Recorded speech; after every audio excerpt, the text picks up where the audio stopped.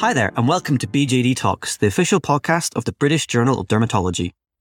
In this podcast, we aim to look beyond our published studies and explore the real-world implications of dermatology scholarship in a relaxed, accessible way. So whether you're a dermatology professor, registrar, researcher, patient, or simply a skin enthusiast, we hope you'll join us as we build on our world-leading research through friendly discussion. My name is Dr. Johnny Guckian, and I'm a dermatology registrar in West Yorkshire. As well, I'm the BJD's podcast associate editor. I'll be your host as we dive into issues as wide-ranging as climate dermatology, patient and public involvement in research, and artificial intelligence. Social media is at the heart of modern society. But what is the role of social media in the dermatology research world?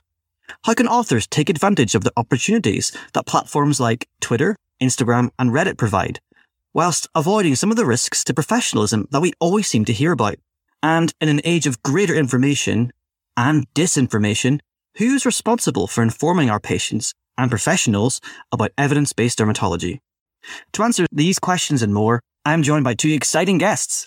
I'm delighted to, first of all, introduce Dr. Noor Kibbe, dermatologist and clinical assistant professor in dermatology at Stanford, as well as multimedia editor at the BJD. Hi, Noor. Hi, Johnny. Thanks for having me. No problem.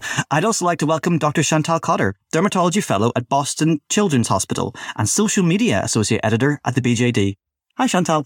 Hi, Johnny. Thanks for having us today.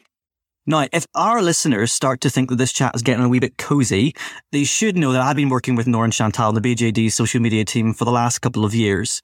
But this is the first time our conversation has actually been recorded, so we'll be in our best behaviour. So let's get cracking. We've got loads to talk about today. I'll just start off with a question for you both. One thing about social media is that there's a lot of it. There is just so much social media happening. It can seem like a never-ending sandstorm of information. So tell me, how and why do you use social media for dermatology research? And why should our listeners join the party?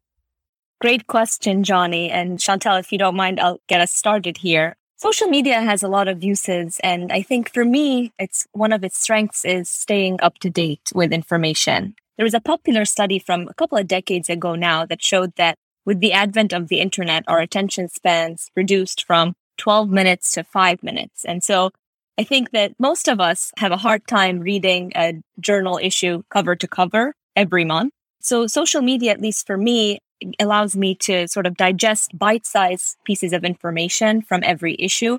And for particular articles or topics that are of interest, such as skin cancer in my example, I go back to the journal and sort of read through the article in greater depth. So the power of social media for me is to be able to get a good breadth of what's out there, what's up and coming, and what's latest in dermatology research.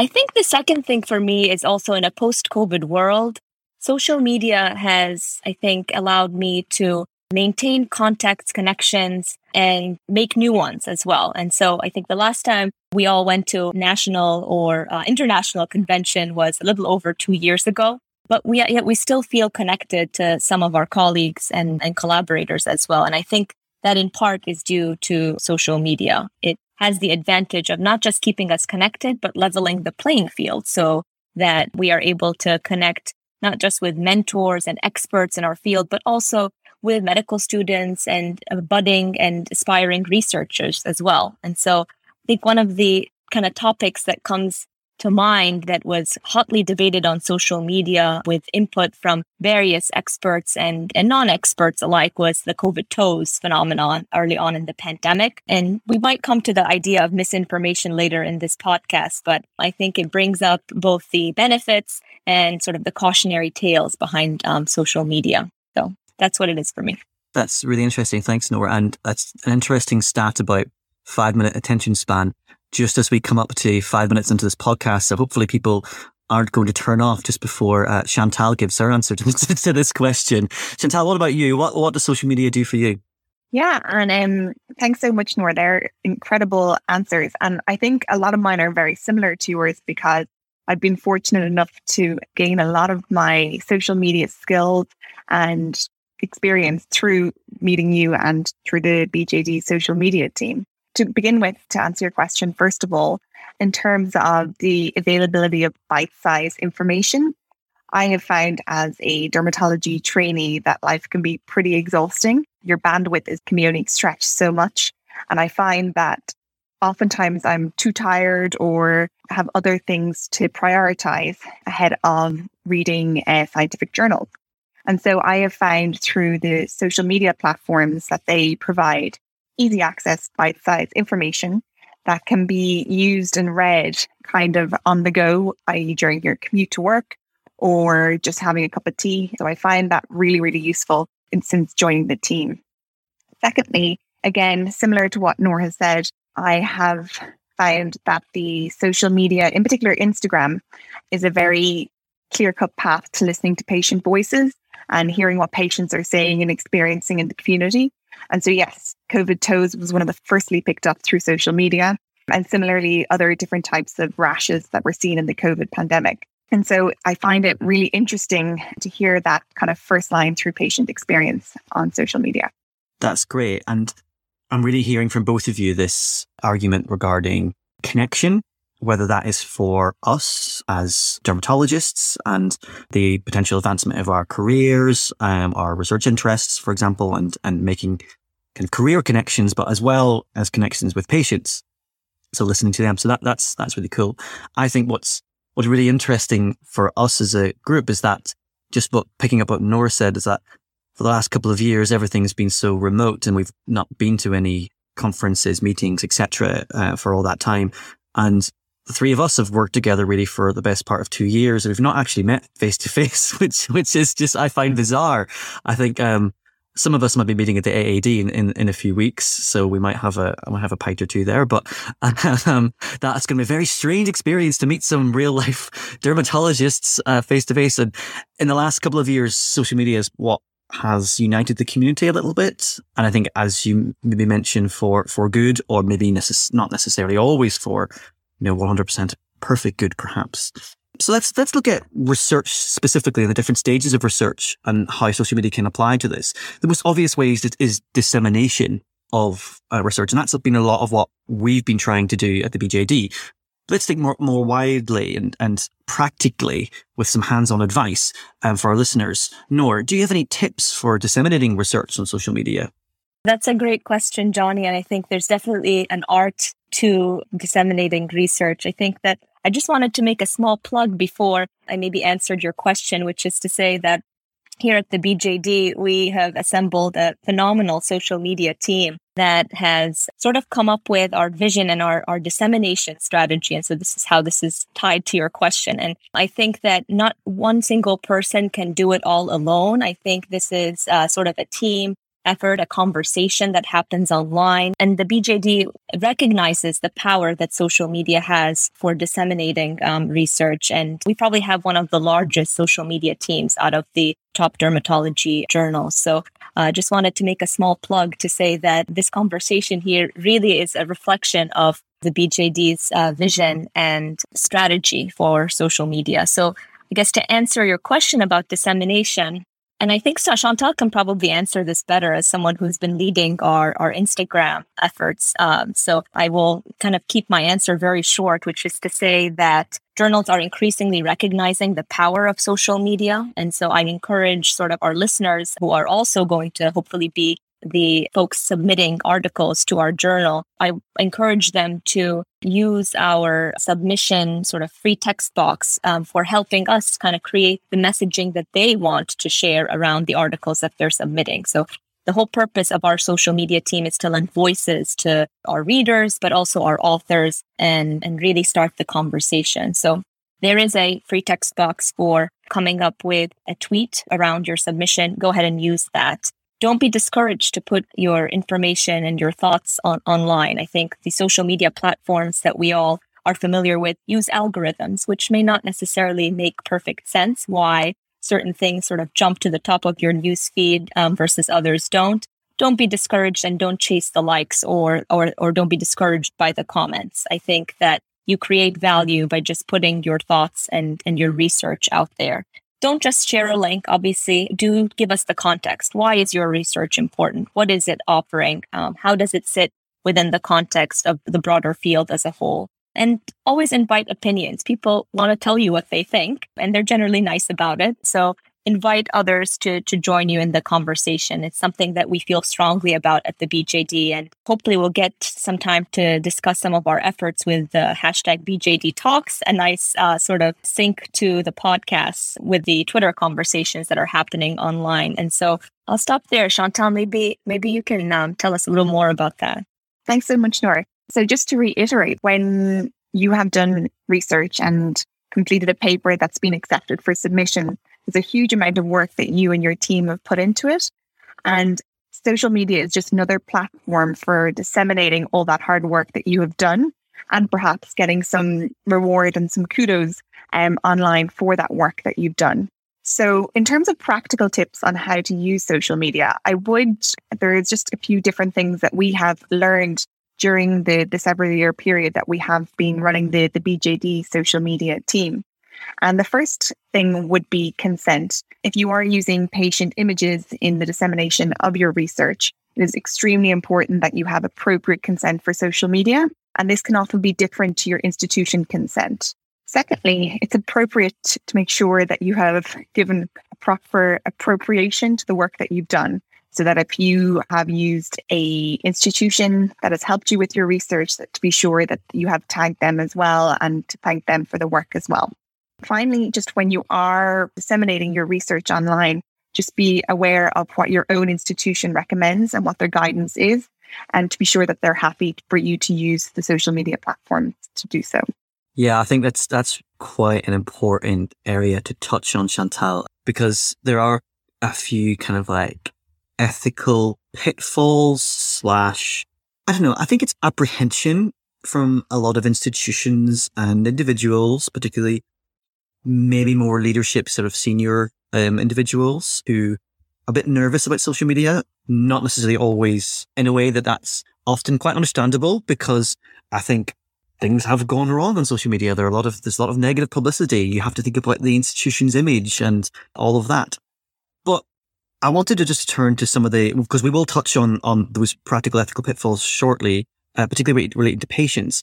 I wanted to come in just and offer a few kind of practical tips myself from a Twitter point of view, because if you're someone with a Twitter account and you've maybe got a few hundred followers, mostly friends or colleagues, but you're not exactly Twitter famous and you want to make it, you can. It can seem intimidating, but you can do it.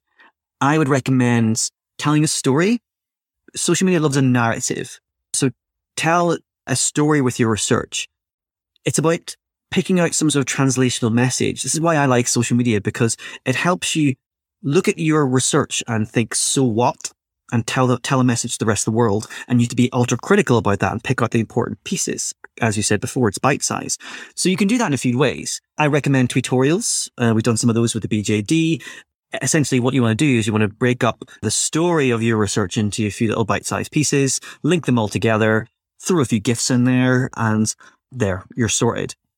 You can also be clever and collaborative. So slide into the DMs of some famous derm people who maybe have a bit of influence and say, can you please share my paper? I think it's important. And more often than not, they will. And in doing so, you're contributing to the community as well as pushing your own research out there. And ultimately, that should be the goal, shouldn't it, dissemination, to share your work with the world. But does that matter, I guess, is a question. What is the so what of social media in dermatology research? Is there any evidence that this has an impact? Does it affect the journals? Does it affect the work that you do? Do you guys know, are there any studies that demonstrate the impact of social media on research? Yeah, I mean, I think that there is definitely, journals wouldn't be recognizing the role of social media if it weren't there. I think there's an emerging body of evidence that suggests that social media directly and indirectly impacts sort of journal performance. And that includes things like citations, article views, and there are alternative metrics that are now in place and well recognized for evaluating the impact that social media has on the journal's quote unquote standing. And altmetric is one of them we're very familiar with, how that syncs up with the tweets about articles and how journals are interested in tracking those scores. So I absolutely think that there is more to be done in this space, particularly in dermatology. I think a lot of the evidence that we have so far role of social media in dissemination of research is in other fields and increasingly being recognized in dermatology and especially by the BJD. Yeah, and just to follow on from that answer, the top 5 dermatology journals do have at least 2 social media platforms. And that just kind of reiterates how much importance that these journals are putting on social media going forward. And I think it's been quite striking in the past 2 to 3 years since COVID in particular, that social media has really grown in its use and ability within the dermatology community. As Noor said, there is a lot of papers outside of the dermatology literature looking at alt metrics. Unfortunately, they're not really as applicable to Instagram because in order for alt metrics to work, you need to be able to link the article. And a lot of time on Instagram, we're just reposting a picture of a story. And so it's actually very difficult to look at the impact Instagram will have on citations.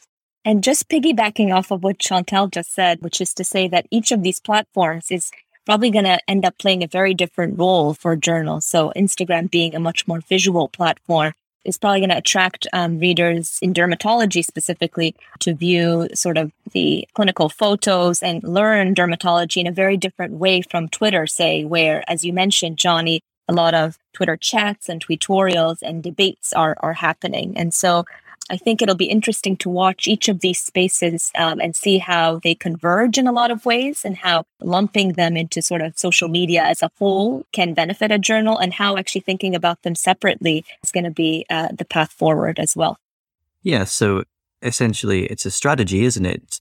There is no one perfect social media platform. So I guess as a journal, an institution, or even as an individual, if you want to maximize the impact of your work, then you're going to want to combine these different approaches. Just tagging on to what you were saying, Chantal, when I was doing a bit of homework for this episode, because I do homework for these episodes, I did come across a study, not within dermatology, unfortunately. There's not actually a lot of research about social media within dermatology for now. I'm sure we'll work on that over the next wee while, but there was a study I found in a thoracic surgery journal, which actually did a prospective randomized controlled trial, like a social media trial, to determine the effect of tweeting on subsequent citations and kind of non-traditional bibliometrics, so alt metrics, as you mentioned, which is, I think, fascinating because, first of all, within medical education, we don't really tend to do many randomized controlled trials. So that was interesting in itself. But it found that after 1 year follow-up for this particular thoracic surgery journal, tweeting results in significantly more article citations over time, which is interesting because that will no doubt influence impact factor. So journals really do stand to benefit from this kind of approach. So I guess that leads on to the question, what does social media mean to journals, or in this case, to the BJD? Yeah, great question. And I think if it isn't obvious to our listeners already, we'll say it again, which is that the BJD has very much prioritized sort of growing and supporting our social media mission. And so our social media team, which was initially comprised of the 3 of us, has since grown in the last year with the recruitment of 3 additional trainees to work on the platforms that we've been discussing in our podcast today. And so I think the vision that we have for social media is very much woven into the fabric of the BJD. We are an editorial team that is part of the editorial board at large. We attend editorial team meetings and we share in the challenges, the opportunities, the brainstorming with the rest of the editorial team. And so while our sort of more immediate and day-to-day role is to help with disseminating the BJD's articles and published scientific research, we are also, after kind of being a part and organizing a conversation online with our readers, our listeners, and our authors as well. So in addition to promoting sort of the current issues and articles, a lot of our activities are also meant to engage our readers online, with BJD Talks being one example, as well as giving voice to our authors and associate editors and editorial board. I think what's really coming out is that we want to be forward thinking and we want to try to support our social media team as much as possible. I kind of visualize the role of social media here as being kind of a shop window for a lot of our research, because you mentioned breadth before and bite-sized information. So it's trying to draw people in. You're not going to get someone to read an entire journal article on social media. I don't know how you could possibly do justice to an entire journal article on social media, but you want to entice them in, because that's the climate that we're living in, isn't it? Make the most of those 5 minutes you have with them. And again, just to add to one of the points that you mentioned about having a big team is a really good tip for anybody who's trying to get involved with social media in disseminating research, is that don't do it by yourself. I've tried to do this by myself, various different platforms over years, and you end up getting the guilt. I don't know if you guys empathize with the social media guilt. You just think, I haven't tweeted or I haven't posted. And in a few days, oh no, I'm getting avoidance behaviors. And you think, oh, they must think I'm terrible. But you can't constantly be plugged in. You need to take a break. It can be a bit overwhelming at times. So I think you have to be kind to yourself as well when it comes to social media. And I would actually also say not force it too, right? It has to sort of be a voice that comes naturally to you. So if the voice that you have is such that you sort of post sporadically when a challenge comes your way, or you want sort of advice on how to prep a presentation that's coming up, or you've got a paper that's come out that you'd really like to sort of have people tell you what they think about it, or you want to share an important study finding that you've uncovered, then that's great. But don't force it. It's really an experiment that you can just play around with, and if things stick, they stick. And that would be my advice. And it's good advice. Let's move a little bit away from dissemination, because this isn't the only area within the research cycle that social media can play a role. Chantal, for your jobbing dermatology researcher, how might they be able to use social media practically just in undertaking research, whether that's in recruitment or any other part of the research pathway? Yeah, so I think it's a really great question. And one of the areas that I've found really striking is that through social media, you can identify a lot of unanswered questions and gaps in current knowledge, in particular that patients are asking questions about. And so I think to begin with, the social media platforms offer a opportunity to develop good research questions, which will develop meaningful answers for the people that we're looking after. One of the things you mentioned in terms of recruitment as well, which we probably will touch on in a little bit later in terms of the ethics of recruiting patients through social media.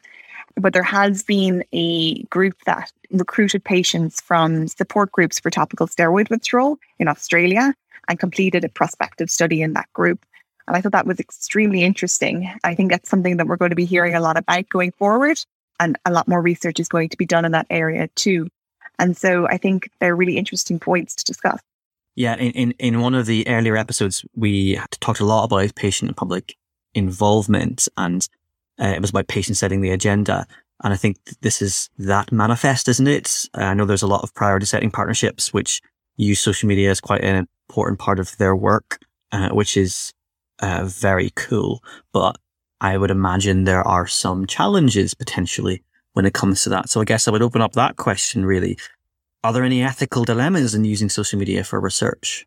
That's a great question, Johnny. And I'm certainly no expert on this. I think this is probably an area that is under active study. I'm sure that as with any sort of patient recruitment strategy, one has to be thoughtful and present to their institutional review board. I think one of the things that I consider that might be potentially challenging on social media is anybody can get on. And so patients in particular use social media for advocacy, for support, or increasing sort of attention to a specific disease.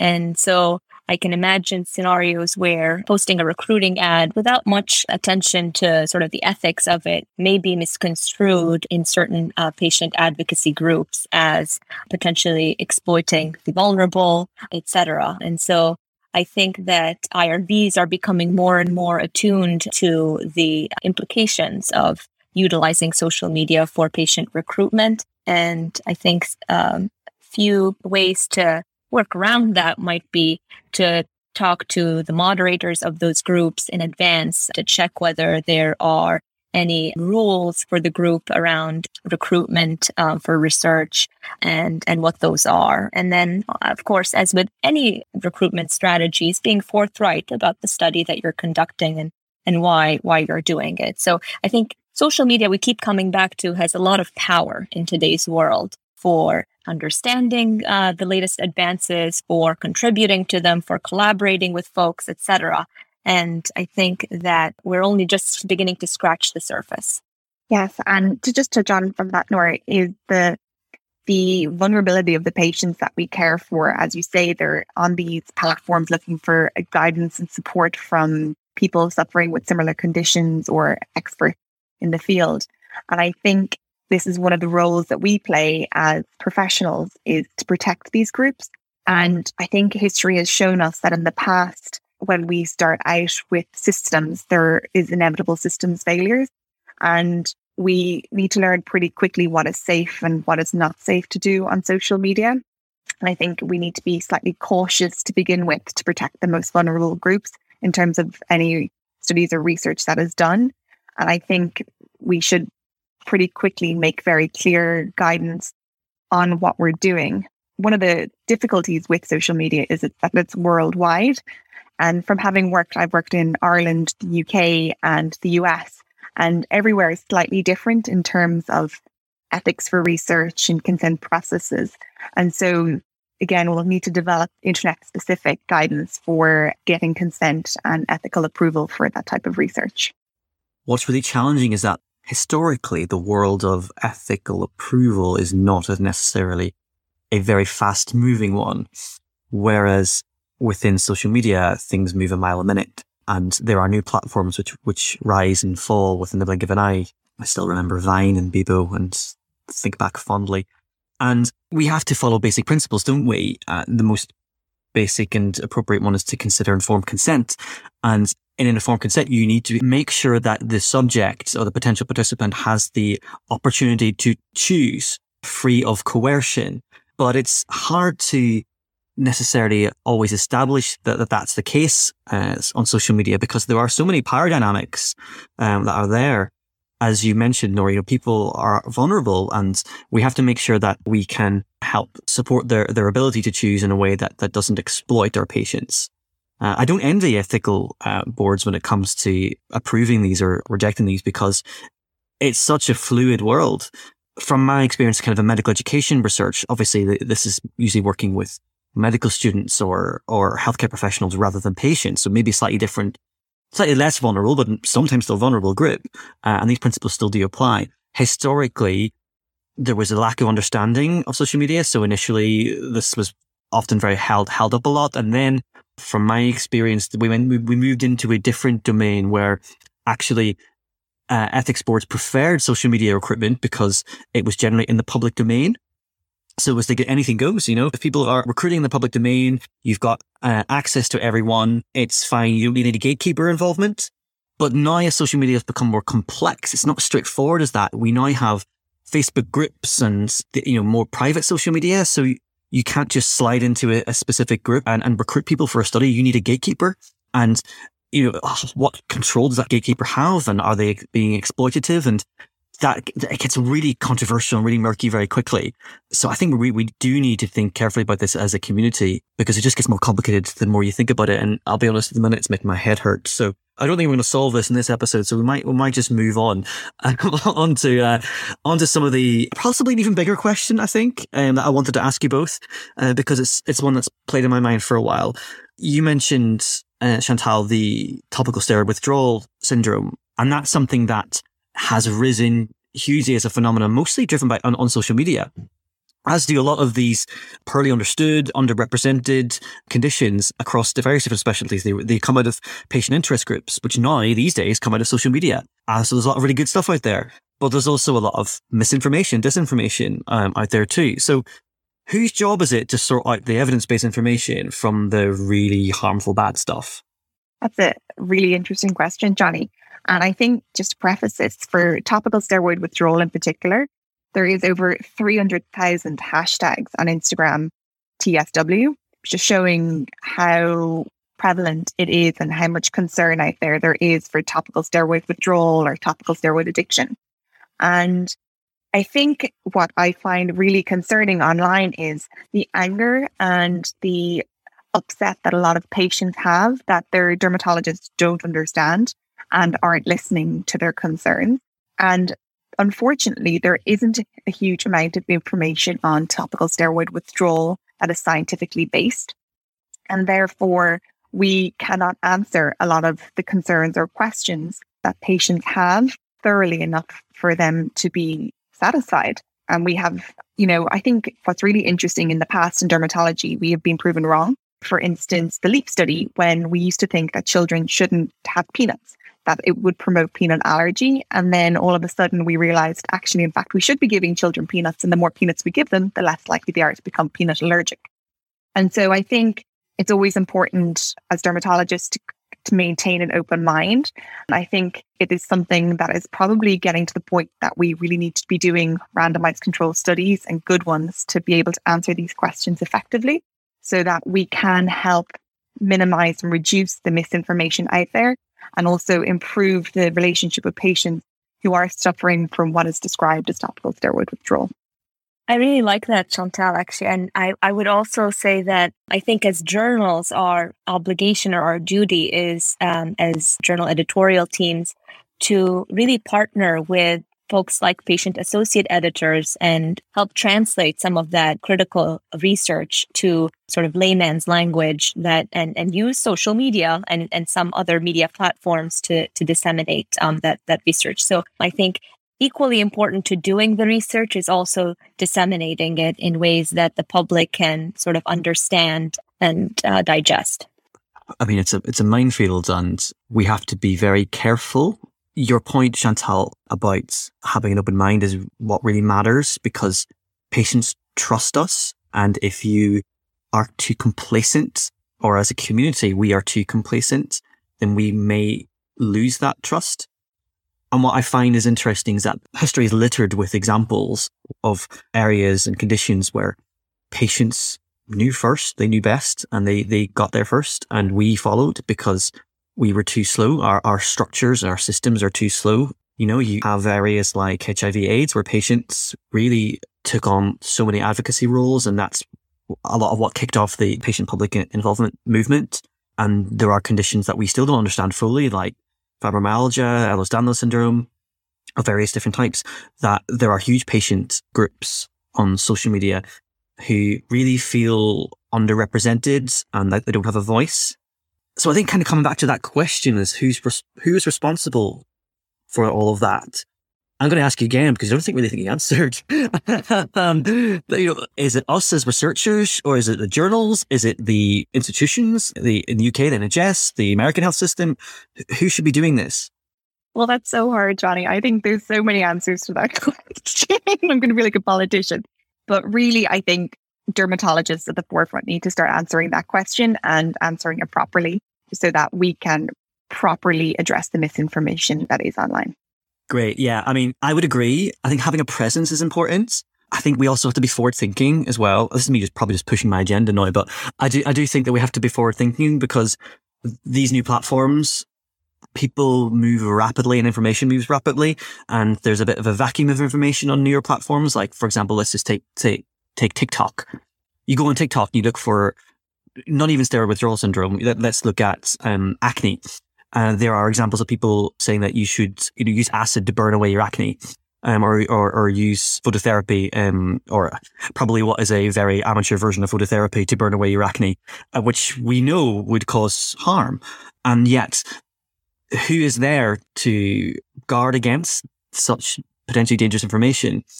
And is it our responsibility? So I think if there's no presence of dermatologists to step in and say, well, this is probably not what you should be doing, here is some better evidence, it's difficult for patients. But then that's a lot of work. I just think as a community, maybe we have to be ahead of the curve rather than being reactive potentially. But I think it's going to be a bit of a journey for us, because I mean, this is something that we've chatted about before a lot, is that in the UK, at least, it's hard to community build on social media because not necessarily all of our leaders or bosses all want to be on social media, or Not everybody feels comfortable about social media. There's not a lot of necessarily even registrars on Twitter, for example. This is an area that a lot of medical students and more junior doctors are living in. So maybe we're going to see a lot of this in the future. Do you think things are going to change?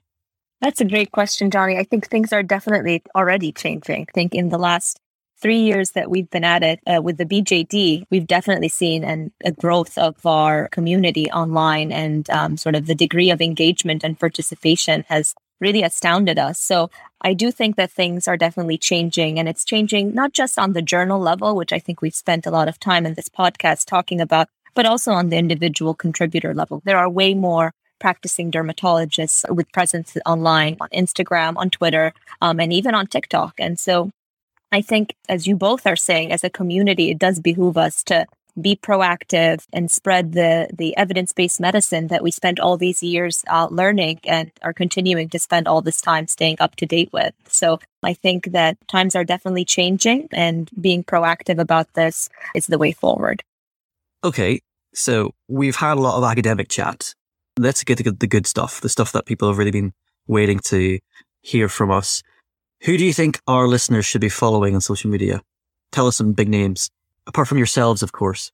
Yeah, well, I was going to say, apart from Jay Gox on Twitter, unless you're a Manchester United non-fan, in which case you probably don't want to follow Johnny on Twitter. But there are some great accounts online. And I think that starting definitely with the top dermatology journals, I'll make a plug for the BJD. We're very active and very engaged on Twitter and Instagram. And so follow us on these platforms. I don't know, there are a lot of good individual contributors as well. And I think searching by hashtag is also one strategy to go about finding those accounts that might be interesting to our listeners. So on Twitter, we have a budding and growing community called hashtag DermTwitter, which you guys may be familiar with. And on Instagram, I don't know, Chantal, what do you like to follow? Yeah, so I think on Instagram, there's lots of different avenues you can explore. I really like, coming from a medical background, like things like the New England Journal of Medicine and the Lancet. They have fantastic clinical images and clinical cases that I always learn a lot from. Similarly, from an educational perspective, there's some really great dermoscopy education accounts on Instagram. And one in particular we've collaborated in the past with, but they are really, really good learning forums. And then from a personal perspective, there is a lot of really great dermatologists on Instagram who give very good career advice as a dermatologist. And so I would really encourage you to follow them as well. Yeah, I mean, I would echo from an Instagram point of view, the dermoscopy Instagram account. I think is it dermoscopy _? They're absolutely great. It just, if I'm just sat procrastinating, knowing I should be doing some work, and then I'm on Instagram just scrolling through stories, and there we go, I'm actually doing some work. It's great. I'll just say that, that's a BCC. Oh wait, no, it wasn't. It was I said K. Oh no. Oh well. Next, and you go through all of those. And I guess on Twitter there are far too many for me to mention. If I had to mention one, he's not paying me to say this. I would probably say David Harker, because he does quite a lot of tutorials and quizzes and things like that on Derm Twitter, which are really good. There'll be loads of people I haven't mentioned, so sorry if I've not mentioned you. I'm sure when we tweet this out, I'll put some names on for people to recommend, but I would recommend following the hashtag Derm Twitter, because there are loads of, you could say, mini celebs out there who are doing some really great work to share this community out there. I would say probably the US is winning so far in terms of if you had to compare nations that are taking this on, but we're doing our bit. Well, I mean, I'm the only UK based person in this conversation now, actually, since you moved. So I'm doing my bit for UK Derm Twitter. I'm sure there are plenty out there who haven't betrayed us and moved across the water and doing the same. Thank you so much, guys, for your time. It's been an absolute blast as always. That brings us to the end of today's episode of BJD Talks. We've suggested how you might be able to join in the social media bandwagon in a way that is most useful for your research, as well as tackling these wider philosophical challenges that advances social media present to our community. So, Nora Kibbe, thank you very much. And Chantal Cotter, thank you very much. It's been great to have you on the podcast, and hopefully we will have you on again at some point. Thanks, Johnny. Thank you so much, Johnny. It's been so much fun chatting with you today. We look forward to sharing next episode of BJD Talks. And in the meantime, please do let us know if there's any hot topics or interesting issues in dermatology you think we should be discussing. Of course, it would be silly of me not to mention that we are on social media, so you can reach us via @BRJDermatol on Twitter and @BRJDermatology on Instagram, or by using the hashtag BJD Talks. So thanks so much, guys, and bye for now.